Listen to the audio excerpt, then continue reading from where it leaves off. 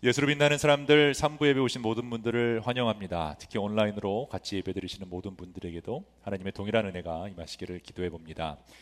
저희 교회는 성령의 매어라는 주제를 가지고 2022년도를 시작했습니다. 사도 바울이 이 에베소를 떠나서 예루살렘으로 향하면서 에베소에 있는 리더들에게 마지막으로 한 말이 성령의 매어 내가 간다. 무슨 일을 당할지는 모르겠지만 성령님 의지해서 간다, 이런 말을 남겼습니다. 그래서 우리도 2022년도를 성령의 매어 한번 나가보자라는 취지로 이 주제를 정해 보았습니다. 에베소서를 통한 설교 시리즈로 더불어서 같이 하고 있는데요.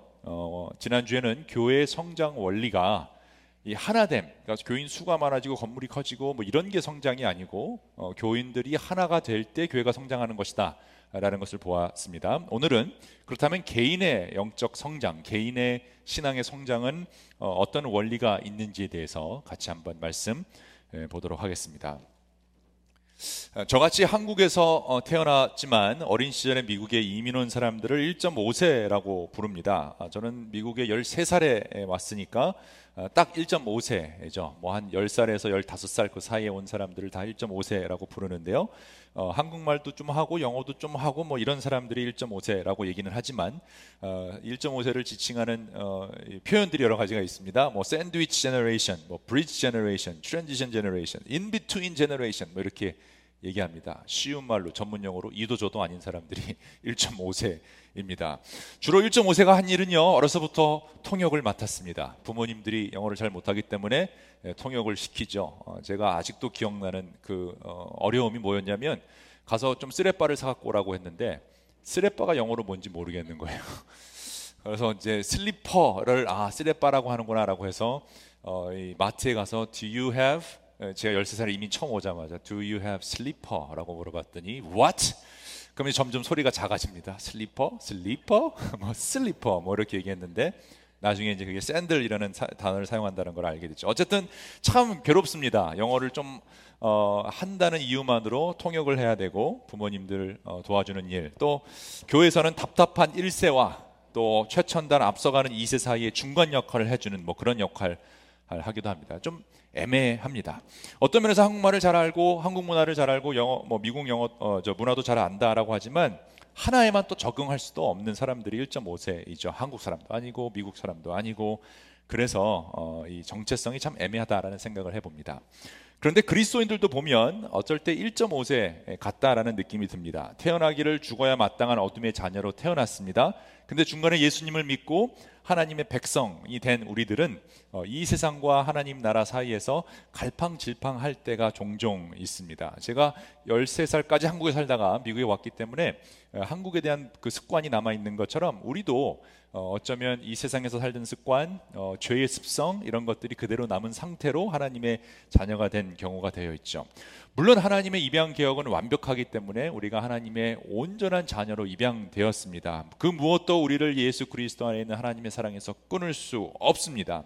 그러나 과거의 세상 문화 속에서 살던 습관이 남아있기 때문에 우리가 노력하지 않으면요, 계속 이 왔다 갔다 하는 세상 문화, 또 하나님 나라, 이 왔다 갔다 하는 그런 실수를 저지를 수도 있습니다. 그래서 저희는 스스로 돌아보고 과연 내가 그런 실수를 하고 있지는 않은지를 계속 체크해야 할 것입니다. 오늘 바울은요, 본문에서 그리스도인들이라면 하나님의 자녀답게 어떻게 살아야 하는지를 설명해 주고 있습니다. 특히 에베소서 1장부터 3장까지는 하나님 나라의 그 복음의 신비를 설명을 했다면 그 후 부분에 있어서는 하나님의 백성이 어떻게 구체적으로 적용하면서 살아가야 되는지를 설명하고 있죠. 교회가 성장하듯 개인의 영성도 성장해 나가야 하는데 과연 그리스도인들은 어떤 성장의 원리를 가지고 성장해야 할까요? 오늘 혹시 교회 처음 오시는 분이나 아직 예수님이 누군지 모르시는 분들이 있다면 바로 이런 모습들이 그리스도인들이 성장해 가는 모습이지 다른 어떤 종교적인 뭐 거룩성을 추구하는 것이 아니다라는 것을 우리가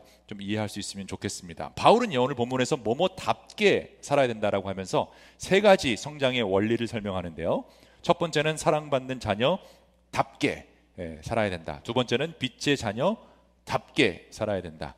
그 다음에 세 번째는 지혜로운 사람답게 살아야 된다라고 설명합니다. 그러니까 뭐뭐답게라는 말이 참 아름다운 것 같아요. 뭐뭐답게 살 때 우리는 성장해 나간다라는 것입니다. 오늘 설교의 목적은요, 이 세 가지 답계를 자세히 들여다보고 과연 나는 그렇게 살고 있는지를 돌아보는 시간. 그래서 여러분의 영성이 또 신앙이 조금이라도 성장할 수 있으면 좋겠습니다. 그리고 아직 예수님을 모르시는 분들에게는 나도 하나님의 자녀답게 그러면 살겠다라는 결심을 내릴 수 있는 귀한 은혜의 시간 되기를 기대해 봅니다. 제일 먼저 첫 번째 답계는요, 하나님의 사랑받는 자녀답게 살아야 된다라고 바울이 얘기합니다. 5장 1절을 한번 보겠습니다.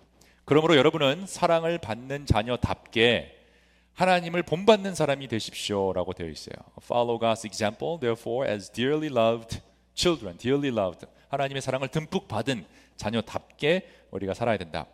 바울은 1장부터 3장까지 하나님이 우리를 얼마나 사랑하셨는지를 계속 되풀이하면서 설명해 주고 있죠. 복음의 핵심, 복음의 출발점은 하나님이 우리를 사랑하셨다는 거예요. God loves, God gives, we believe, we receive. 이게 복음입니다. 하나님 우리를 사랑하셨다. 하나님이 사랑이시기 때문에 우리는 듬뿍 그 사랑을 받았다 해서 출발을 하고 있습니다. 그렇기 때문에 우리의 기본 정체성은, 우리의 기본 삶의 그릇에는 하나님의 사랑이 가득 담겨 있다는 것을 먼저 우리가 이해해야 합니다. 어제의 사랑이 아니고요, 오늘 사랑해 주시는 그분이 내일도 사랑해 주신다라는 확신으로 사는 사람들이 그리스도인이죠. 그렇기 때문에 우리는 다른 것으로 내 사랑의 그릇을 채우려고 노력할 필요는 사실 없습니다. 여러분, 이 아내가 아니면 뭐 여자친구나 남자친구가 애인이 나를 사랑해 주는 것만큼 기쁜 게 없죠. 또 자녀가 부모가 나를 사랑해 주는 것만큼 힘이 되는 것이 없습니다. 그런데 아주 특별한 사람이, 지금 유명한 사람이 나를 너무나 사랑해 주고 아껴준다. 만약에 미국 대통령이, 한국 대통령이, 또 그것도 정치적인 성향에 따라 다를 수는 있겠지만 어쨌든 유명한 사람들이 나를 아껴주고 좋아준다 그러면 그게 굉장히 힘이 나는 거죠. 다른 사람에게 인정받을 필요가 없습니다. 그렇다면 만약에 하나님이, 온 우주를 지으신 하나님이 나를 사랑하시고 나를 인정해 주신다면 나는 그렇게까지 다른 사람한테 인정받기 위해, 사랑받기 위해 발버둥 칠 필요는 없다라는 것입니다. 여러분 정말 믿으십니까? 여러분은 하나님이 여러분을 너무너무 사랑하시고 듬뿍 사랑하신다는 그 사실을 믿고 계십니까? 다른 건 몰라도 그거에서는 아멘 하셔야 됩니다. 이 장로교니까 속으로 다 아멘 하셨을 거라고 제가 믿고, 그렇다면 우리가 사랑받는 자녀라는 그 사실에 감동하고 누가 날 사랑해 주시기 때문에, 하나님이 날 사랑해 주시기 때문에 모든 어려움을 이겨낼 수 있다라는 것을 출발점으로 시작해야 되죠. 그렇다면 그 사랑받는 자녀답게 그럼 산다는 것은 구체적으로 어떤 의미냐? 바울은 하나님을 본받는 사람이 하나님의 사랑받는 자녀다움이라고 얘기하는데, 그 본받는 것은 무엇이냐? 하나님의 사랑의 방법으로 우리도 사랑한다는 거예요. 그래서 이렇게 이야기하시죠. 여러분을 사랑받는 자녀답게 하나님을 본받는 사람이 되십시오. 하나님을 본받는 게 무엇이냐? 그리스도께서 여러분을 사랑하셔서 우리를 위하여 하나님 앞에 향기로운 예물과 제물로 자기 몸을 내어주신 것 같이, 그러니까 희생의 사랑을 이야기합니다. 그러니까 하나님의 사랑의 기본 스타일은 희생의 사랑이며 헌신의 사랑이에요. 기꺼이 내 몸을 다 내어준 것 같이 우리가 사랑해야 된다. 하나님의 사랑의 핵심 가치는 희생입니다. 우리를 위하여 내어주신 그 사랑, 십자가의 사랑, 이것이 우리가 하나님으로부터 받은 사랑이라는 것이에요. 그렇다면 이런 희생의 사랑을 받은 자녀답게 산다는 것은 우리도 누군가를 사랑하고 아껴줄 때 그런 희생의 사랑을 해야 된다는 거예요. 그래서 어떤 면에서는요, 그리스도인들의 사랑은 희생 없이는 불가능합니다. 늘 희생과 헌신이 요구되는 사랑이 기독교의 사랑, 성경의 사랑이라고 할 수 있는 거죠. 아내를 위해 남편이 희생하고 또 남편을 위해 아내가 희생하는 그런 모습, 자녀들을 위해 기꺼이 헌신하는 모습, 우리가 그런 거 바라고 사랑하는 거 아니잖아요. 자녀 사랑할 때 내리사랑이라는 표현이 뭘 받기 위해 사랑하는 게 아니라 거저주는 그런 사랑이죠. 그런 사랑에서 우리가 숭고함을 엿볼 수 있죠. 그러면서 바울이 무슨 얘기를 하냐면, 우리가 거저받은 사랑, 내가 하나님의 놀라운 희생적인 사랑, 십자가의 사랑 때문에 사랑한다는 것을 아는 사람들은 감사의 말이 넘친다는 거예요. 내 삶 자체가 감사한 거죠. 그러니까 뭘 돌려받지 않아도 괜찮은 그런 사람들이 되는 거죠. 그러니까 감사의 말로 가득 찬 사람들이 결국은 하나님의 사랑받은 사람이고, 그런 사람은 감사의 말이 넘쳐 나오고 감사의 행동들이 나오지 다음과 같은 것들이 나오지 않는다라고 얘기합니다. 음행이나 온갖 더러운 행위나 탐욕은 그 이름조차 여러분의 입에 담지 마십시오. 그렇게 하는 것이 성도에게 합당합니다. 더러운 말과 어리석은 말과 상스러운 농담은 여러분에게 어울리지 않습니다. 그리스도인들, 하나님의 희생의 사랑을 경험한 사람들은 감사가 넘치기 때문에 이런 게 어울리지 않는다는 거죠. 오히려 여러분은 감사에 찬 말을 하십시오. 희생의 사랑을 경험해 본 사람은 감사에 찬 말이 넘칠 수밖에 없습니다. 그 사랑을 경험해 보지 못했기 때문에 음행이라든지 육신의 욕심이라든지 다른 것으로 자꾸 채우려는 거예요. 그러니까 내가 사랑받지 못했다라는 어떤 그런 자존감, 낮은 자존감 때문에 다른 것으로 자꾸 사랑을 인정받고 싶어하고 채우고 싶어하는 그런 모습에서 이런 음행이나 더러운 행위나 그 밖에 입에 담기도 힘든 더러운 말, 어리석은 말, 상스러운 농담들이 계속 나오게 되는 것이죠. 이런 사람들은요, 바울이 우상 숭배자라고까지 하면서 하나님 나라에 상속받을 몫이 없다라고 얘기합니다. 오직 그리스도의 십자가 희생, 그 사랑을 경험해 본 사람만이 감사의 말이 넘칠 수 있고 감사하게 다른 사람을 향한 희생, 배려, 헌신을 할 수 있다. 이런 사랑이 바로 하나님의 사랑을 받은 사람들의 모습이어야 한다. 지금은 손해보는 것 같고 많은 희생을 치르는 것 같지만 여러분, 그런 거 있잖아요. 내가 정말 이 말을만 하면 한 방 때릴 수 있는데 내가 복수하고 싶은데 그렇지 않고 참고 하나님의 주신 그 사랑 때문에 넘길 수 있다면 결국 그거는요, 손해보는 것 같았지만 나중에는 이게 몇백 배, 몇천 배의 기쁨으로, 나의 삶의 만족도로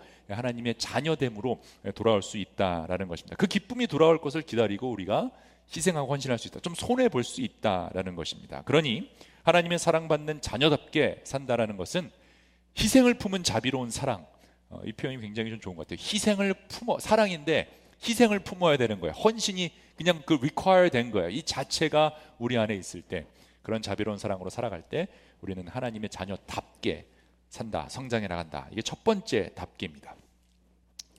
두 번째 답계는요, 개인 성장을 위해서 우리가 빛의 자녀답게 살아야 된다라고 도전하고 있습니다. 8절에 나옵니다. 여러분이 전에는 어둠이었으나 지금은 주님 안에서 빛입니다. 빛의 자녀답게 사십시오. 빛의 열매는 모든 선과 의와 진실에 있습니다. 주님께서 기뻐하시는 일이 무엇인지를 분별하십시오. 하나님의 자녀답게 사는 사람은 빛의 자녀답게 사는 사람이다.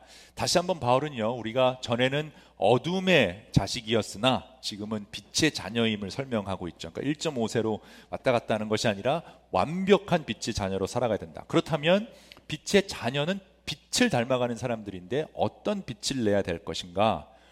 바울은 빛을 두 가지 역할로 설명하고 있는데요. 하나는 우리가 잘 알다시피 태양빛이 나면 그게 에너지를 주죠. 따뜻함을 주게 됩니다. 그러니까 이 따뜻함을 주는 역할이 하나 있고요. 또 하나는 빛이 있어야 어둠이 물러가는, 환히 드러나는 어떤 진리의 역할을 얘기합니다. 먼저 우리는 하나님의 빛, 하나님의 에너지를 발산하는 역할을 감당해야 합니다. 우리가 비추어 줌으로 그 에너지를 받을 수 있고 따뜻함 속에서 자라날 수 있는, 생명을 살리는 그런 에너지를 말하는 거죠. 그래서 구절을 보면 그 에너지의 빛의 열매를 표현하면서 이것이 모든 선과 의와 진실이라고 표현합니다. 이 단어들이 굉장히 헷갈릴 수가 있습니다. 선과 의와 진실의 기준이 어디에 있냐에 따라서 우리가 그것을 여러 가지로 디파인 할 수 있기 때문이죠. 오늘 우리는 늘 내가 선하고 내가 의롭고 내가 진실된다라고 여기는 그런 실수를 저지릅니다. 내 자아가 굉장히 크기 때문에 아무리 우리가 타인의 입장에서 이해하려고 노력한다고 한들 우리는 늘 내가 맞습니다. 여러분 어떠신지 모르겠어요. 아규를 할 때 보면 알 수 있죠. 다른 사람과 아규를 할 때 내가 맞죠. 저 사람은 틀립니다. 우리는 항상 그런 생각을 가지고 있습니다. 그렇기 때문에 진실의 기준이 무엇이냐, 선과 의의 기준이 어디에 있느냐에 따라서 갈등이 일어날 수 있죠. 이런 면에서 지금 의와 이 선과 의와 진리의 기준은 우리가 하나님한테 두어야 된다라는 사실을 잊지 말아야 됩니다.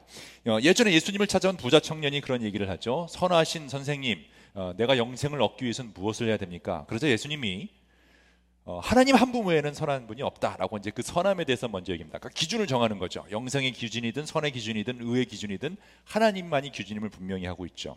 그러니까 우리도 이 지금 선과 의와 이 진리는 하나님의 선, 하나님의 의, 하나님의 진리임을 분명히 해야 합니다. 아무리 내 생각이 옳고 아무리 구글을 찾아봤을 때 내 말이 맞다, 내 기억이 맞다 해도 내 경험이 완벽하게 팩트라고 할지언정 그 팩트가 추루가 되는 문제는 또 다른 문제라는 거예요. 그 추루가 되기 위해서는 하나님의 추루스가 돼야 된다라고 설명하고 오직 하나님만 선하시기 때문입니다. 그러므로 바울이 말하는 빛의 열매는 하나님의 선, 하나님의 의, 하나님의 진실, 다시 말하면 하나님이 기뻐하시는 일이 곧 하나님의 선이고 의고 진리임을 이야기한다라는 것이죠. 내 삶에서, 내 언행에서, 그러므로 하나님을 포인트하지 못한다면, 예수님이 드러나지 않는다면, 뭐 예를 들어서 부부싸움을 하는데 말다툼이 있을 수 있죠. 근데 내 말다툼이 나의 어떤 억울함을 푸는 과정 속에서 하나님을 높이는 것이 아니라 나의 의를 높이는 것이라면, 그것은 아무리 여러분의 말이 맞다 쳐도, factual하다고 해도 하나님의 의가 될 수 없다라는 것입니다. 하나님의 진리는 그러므로 하나님이 드러나는 것을 의미하고요. 그렇기 때문에 하나님의 빛입니다. 빛이 있어서 우리가 보는 것처럼 하나님의 빛이 있어야 그 진리와 의와 하나님의 선을 볼 수 있다. 바로 이렇게 할 때 그 존재 자체로 인해 생명의 따뜻함이 느껴진다는 거예요. 그래서 예수님처럼 존재 자체의 따뜻함으로 상대방을 살려내는 생명의 에너지가 있을 때, 빛의 자녀들은 바로 그런 따뜻한 빛을 발하는 사람이어야 한다라고 설명하고 있습니다. 그와 동시에 빛의 역할은요, 모든 것을 드러내게 하는 역할도 있죠. 특히 열매 없는 어둠의 일을 행하는 사람들에게 그 일들이 얼마나 부끄러운 일인지를 보여줘야 한다라고 설명을 하고 있습니다. 그래서 11절에요 이렇게 얘기합니다. 여러분은 열매 없는 어둠의 일에 끼어들지 말고, 그러니까 어두운 구석을 쫓아다니지 말라는 거예요. 이 어두운 걸 좋아하는 분들이 있습니다. 이 어두운 구석, 안 보이는 곳, 환히 밝은 데서는 잘 말을 못하는데 어두운 곳에서 수군거리는 거 좋아하는 분들이 있죠. 그런데 끼어들지 말라는 거예요. 오히려 그것을 폭로하십시오. 그들이 몰래 하는 일들은 말하기조차 부끄러운 것들입니다. 빛이 폭로하면 모든 것이 다 드러나게 됩니다. 자, 재미나는 것은 이 폭로라는 단어가 개역개정에서는 책망이라고 번역했는데, 그것도 좋은 번역입니다. 그러니까 빛은요, 따뜻하게 비추는 생명력만 있는 게 아니라 어둠을 몰아내고 그것을 환히 비추어서 그곳에 있는 곰팡이를 제거하는 그 역할도 있다라는 거죠. 곰팡이가 있는 곳, 썩어 들어가는 곳, 구데기가 생긴 곳, 그 더럽고 추악한 것을 깨끗하게 해결해 주는 것도 빛의 역할이라는 것입니다. 예수님이 우리를 이 세상의 빛으로 부르신 이유는 바로 이 두 가지 역할을 감당하기 위함이죠. 사탄 마귀는 늘 그 어두움을 추구하고요, 어둠 속에서 부패되는 것, 썩어가는 것, 더러운 일들을 추구하기 때문에 우리는 그것을 환히 드러내어 폭로해야 된다, 책망해야 된다라는 것입니다. 그런데 이렇게 교회에서 보면 우리는 잘 그 폭로하고 책망하는 부분을 잘 못하는 경우가 있습니다. 아니 하더라도 실수하는 경우가 너무 많이 있는데, 그것은 그 책망의 목표, 폭로의 목표가 엉뚱한 데 있기 때문입니다. 이 책망과 폭로, 교회 안에서라든지 그리스도인들이 하는 그 빛을 비추기 때문에 환히 드러나는 일들은 절대 그 사람을 망신 주기 위함이 아닙니다. 여러분, 우리의 목표는요, 망신 주기 위해, 내가 맞고 너는 틀렸다, 이거를 증명하기 위해 하는 책망이 돼서는 안 됩니다. 부부싸움도 마찬가지고요, 자녀를 훈계할 때도 마찬가지죠. 우리가 꼭 하다가 안 되면 한국 사람들이 나이 들이대고, 내가 너의 엄마야, 내가 너의 아빠야, 이거는 엄마 아빠가 산 거야, 여긴 내 집이야, 네가 나가, 이렇게 하는 이유가 내가 맞다라는 걸 끝까지 드러내고 싶어서 하는 건데, 그렇게 책망의 목표가 망신 주기 위함은 절대 아니라는 거죠. 교회의 모든 책망과 목적은요, 어둠 속에 있는 사람을 빛으로 끌어내는 거예요. 그러니까 죽어가는 사람을 살려내는 거예요. 하나님께로 돌아오게 하는 것이 책망과 치리와 어떤 그런 것의 목적이 되어야 된다라는 것입니다. 어둠 속에 있으면 죽기 때문에, 어둠 속에 있으면 부패하기 때문에 세상으로, 밖으로, 빛으로, 예수 그리스도로 나오라고 말할 수 있어야 된다는 거죠. 근데 희한하게요, 아마 한국 사람들이 더 이런 걸 잘 못하는 듯 합니다. 매우 곤란해합니다. 특히 교회 안에서도 그렇고요, 가족 안에서도 좀 그런 것 같아요. 지적하는 것, 물론 지적질하는 거는 문제가 있지만, 어떤 잘못한 것에 그건 잘못이다, 잘못 가는 길에 스탑이라고 외칠 수 있는 그런 분들이 많지 않은 듯합니다. 왜 그런가 하면 제가 연구해 보니까 두 가지 이유 때문인데, 하나는 이해관계 때문에 그렇고요, 내가 이런 말을 했을 때 관계가 망가질까 봐, 그리고 여러 가지 내가 받는 혜택과 이득을 받지 못할까 봐, 이해관계 때문에 우리가 그런 말을 잘 못하는 경우가 있고, 또 하나는 그냥 심플리 귀찮아서입니다. 그 얘기를 했다가 이 뒷 감당이 안 되는 거죠. 이 말을 하면 이거 내가 해야 되는데, 뭐 그런 경우 있지 않아요, 여러분? 청소하다가 깨끗이 안 될 경우에 얘기해야죠. 저기 미스했네. 그러면 네가 해. 그러면 이제 내가 해야 되기 때문에 귀찮아서 그런 말을 못할 때가 있을 때가 있습니다. 어떤 책망을 한 후에 책임져야 할 애프터매스가 귀찮아서 그냥 좋은 거는 좋은 거로 넘어가려는 성향이 사람들 사이에 존재하죠. 뭐 그게 다 나쁘다고는 할 수 없지만, 무작정 눈 감아주는 것, 특히 나의 이해관계 때문에 내가 귀찮아서 눈 감아주는 것을 여러분 은혜라고 부르면 안 됩니다. 그거는 분명히 잘못된 부분이죠. 하나님의 은혜를 그렇게 사용해서는 안 되죠. 그러니까 바울은요, 분명히 얘기하는데, 빛을 비추어야 어둠이 물러가고 어둠이 물러가야 사람이 살 수 있음을 이야기합니다. 13절입니다. 빛이 폭로하면 모든 것이 드러나게 됩니다. 드러나는 것은 다 빛입니다. 그러므로 잠자는 사람아 일어나라. 죽은 사람 가운데서 일어나라. 잠자고 있으면 죽어가면 얘기를 해줘야죠. 절벽으로 향해 달려가고 있는 그 버스 드라이버에게 우리가 얘기해줘야죠. 스탑이라고 얘기할 수 있어야 됩니다. 안 그러면 죽기 때문이죠. 그리스도께서 너를 환히 비추어 주실 것이다 하는 말씀이 있습니다. 어둠 속에 있는 사람을 깨워야 되고 죽는 사람을 살려내야 된다는 것. 영적으로 문제가 있는 사람들에게, 교회 안에서 불법을 행하는 사람들에게, 이 사회에서 불법을 행하는 사람들을, 그 사람들로부터 또 그 사람들도 살리기 위해 우리는 진실을 말할 수 있어야 한다라는 거죠.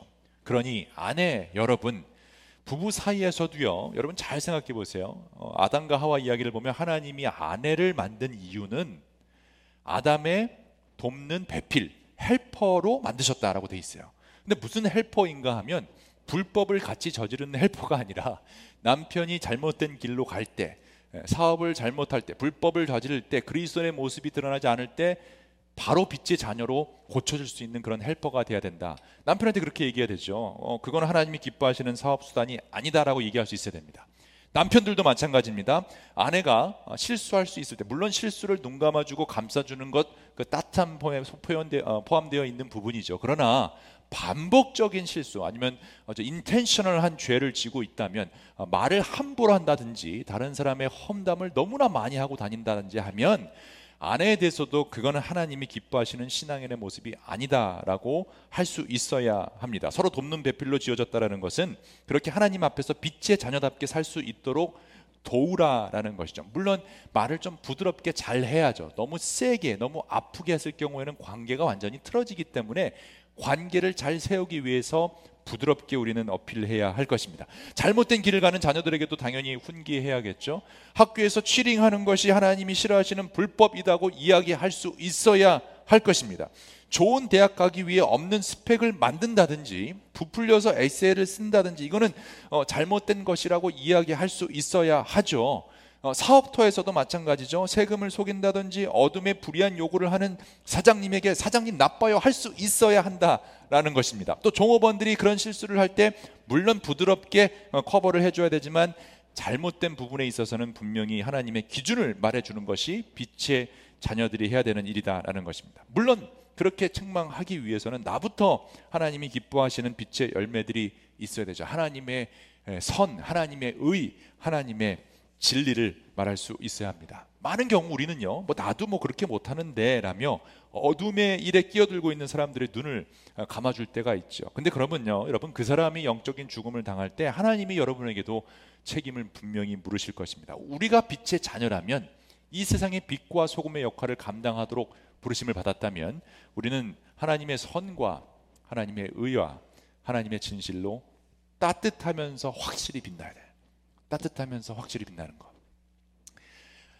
이게 표현이 저는 너무 좋은 것 같아요. 여러분 정말 따뜻하면서 확실히 빛날 수 있는 예수로 빛나는 사람이 되면 좋겠다는 생각이 듭니다. 그래서 여러분 곁에만 가면 참 밝다라는 그 느낌, 참 깨끗하다라는 그런 느낌, 참 따뜻하다라는 그런 느낌이 있으면 좋겠다. 근데 이게 또 너무 조절을 못하면요, 빛이 모아져서 레이저 광선이 되면 아프죠. 막 레이저로 찌르는 그런 역할도 할 수 있는데 그거는 우리가 피해야겠죠. 그러나 예수님처럼 그 존재만으로도 환히 빛날 수 있는 그런 사람이 되면 얼마나 좋을까 생각해 봅니다. 자, 첫 번째는 하나님의 사랑받는 자녀답게 희생하는 마음으로, 둘째는 빛의 자녀답게 확실히 따뜻하면서도 빛나는 그런 모습으로, 세 번째는요, 마지막 신앙 성장의 원리는 지혜로운 사람답게 사는 것입니다. 15절 한번 보겠습니다.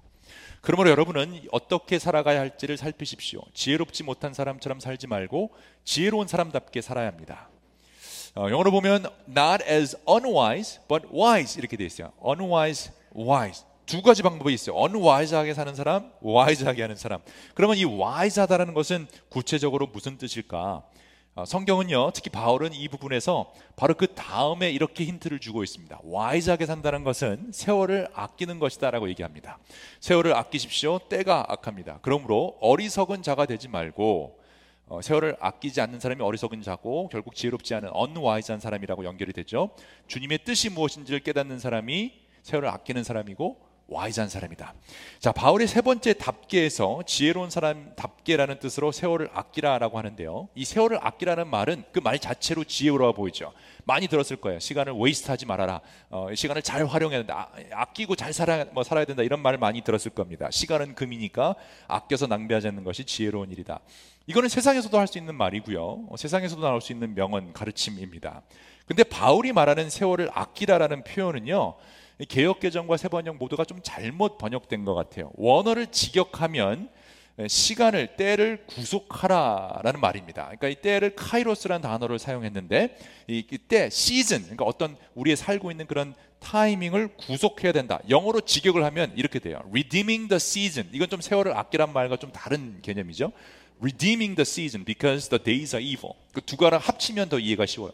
지금 days, 시간이 악하기 때문에 그 악한 시간을 redeem, 구속하라는 거예요. 악한 시간까지도 완전히 선한 시간으로 트랜스폼 시켜야 한다라는 것입니다. 그러니까 단순히 시간을 허투루 보내지 말고 아껴 쓰라는 말이 아니라 지금 내가 살고 있는 이 시대가 악하기 때문에, 그리고 많은 사람들이 악한 일에 시간을 사용하고 있기 때문에 우리는 그것을 redeem, 선한 일로 변화시키는 것, 이것이 하나님의 구원의 때로 만드는 사람들의 일이다라고 하고 있습니다. 완전히 트랜스폼 시키는 거죠. 그러니까 악한 일에 시간을 투자하지 말고 선한 일에 시간을 투자해야 된다. 이것이 주님의 기뻐하시는 뜻이다라고 이야기를 하죠. 그래서 16절 뒤에 보면 주님의 뜻이 무엇인지를 깨달으라. 하나님의 뜻, 절대 악한 일이 아니죠. 그 선한 일을 나의 시간이라는 그릇에 채워 넣는 것, 이것을 이야기하고 있습니다. 그리고 나서 바로 그 다음 예로 뭘 드는가 하면 항상 example을 주는데요. 바울은 이 시간을 transform, 악한 일이 아니라 선한 일로 transform 시키는 거, 구속시키는 거, 이 구원하는 일이 어떻게 표현되냐면 술 취하지 마십시오라고 얘기합니다. 그러면서 거기에는 방탕이 따릅니다. 성령의 충만을 받으십시오. 시와 찬미와 신령한 노래로 서로 화답하며 여러분의 가슴으로 주님께 노래하고 찬송하십시오. 간단히 말하면 술 취할 시간에 성령으로 충만함을 받으라는 거예요. 그러니까 우리의 주어진 시간을 나의 육신의 쾌락을 위한 것으로만 사용한다면 그 시간은 하나님의 때로 리딤 받지 못했다라는 것입니다. 그러니까 술 취할 시간에 성령의 충만함을 받으면 우리가 술 취해서 정신 못 차리고 헛소리나 하고 시비나 붙고 뭐 울고 불고 구토나 하고 해장국 먹는 그 시간을 하나님을 찬양하는 시와 찬미와 신령한 노래와 서로 화답하며 찬송의 때로 구속할 수 있다라는 거예요. 이게 지혜롭게 사는 사람의 모습이라는 거예요. 근데 여러분, 단순히 이게 그럼 술 마시지 말라라는 그 뜻이 아닙니다.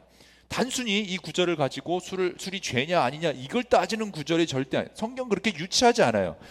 나는 술이 세니 취하지만 않으면 되지 않습니까? 라고 주장하라고 이 구절이 있는 것도 아니고요. 술은 절대 마시면 안 된다.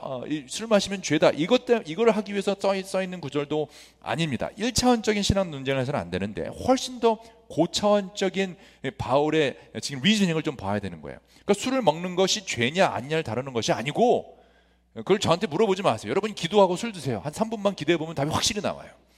그건 여러분이 알아서 할 일이고요. 그건 저의 몫이 아니에요. 근데 나에게 주어진 이 시간을, 이 시즌을, 여러분의 30대, 40대, 50대, 60대를, 그 타이밍을, 하나님의 카이로스를 과연 무슨 일로 채울 것인가는 제가 여러분에게 도전할 수 있다는 거예요.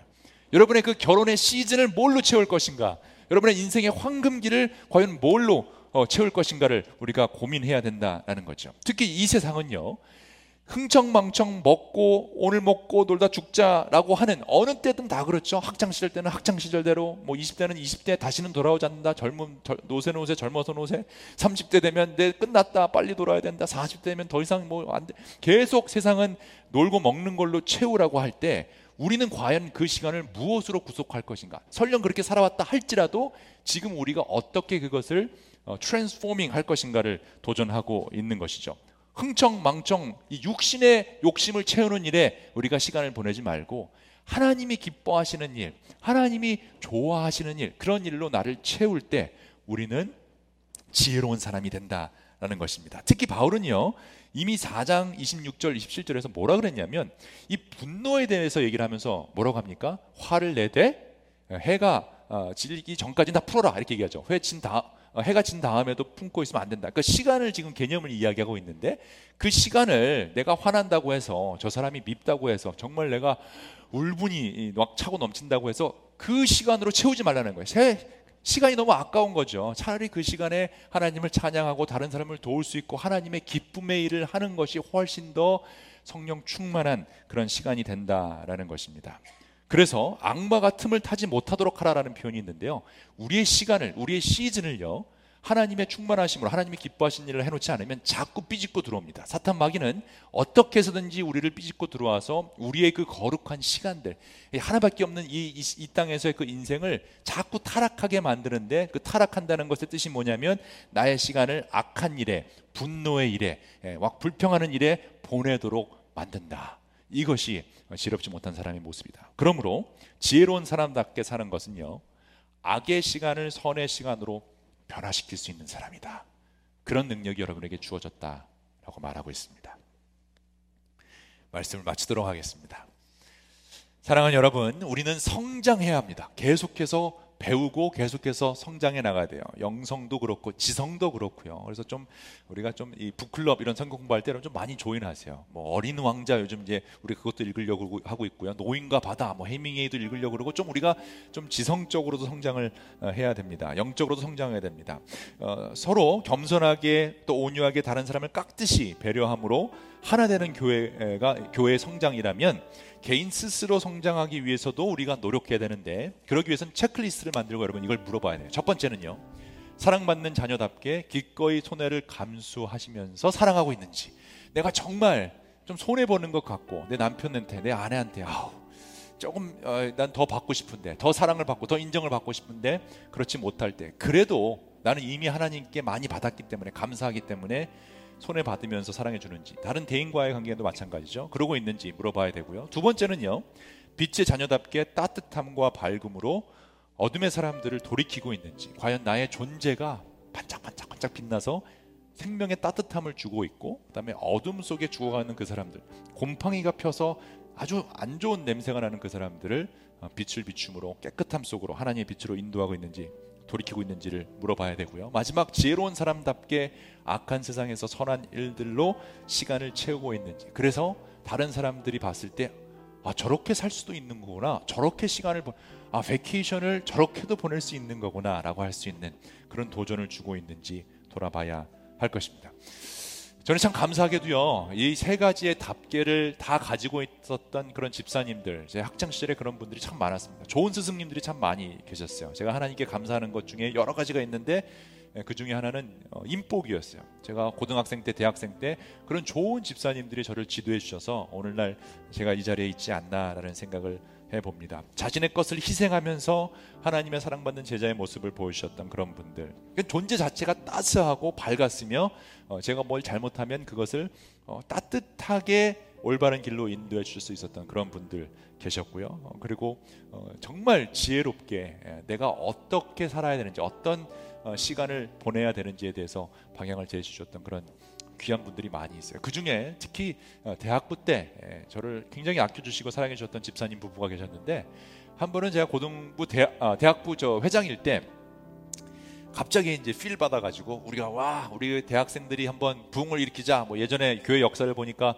막 대학생들, 고등학생들이 운동을 그때 또 한창 그랬었어요. 그래서 90년대 막 대학생 운동회 CCC 막 이러고 여러 가지 뭐 자마 컨퍼런스 이런 것도 있었고, 우리가 하자 그래서 100일 새벽 기도회 하자 이제 막 이렇게 했어요. 그래서 제가 회장이니까 이제 부회장 임원들 다 우리가 100일 다 모여서, 학교 가도 괜찮아, 일찍 모여서 우리 5시 반인가 뭐 5시에 모여서 새벽 기도 100일 동안 연속을 해보자 이제 이렇게 얘기를 했죠. 그리고 결정을 내리니까 이제 제일 힘들었던 부분이 우리 대학부 목사님이셨어요. 대학부 목사님은 파타임이셨는데 주말만 나오면 될 거를 이상한 이 대학생 이 회장 놈 때문에 매일 나와야 되는 거예요. 안 나올 수도 없고.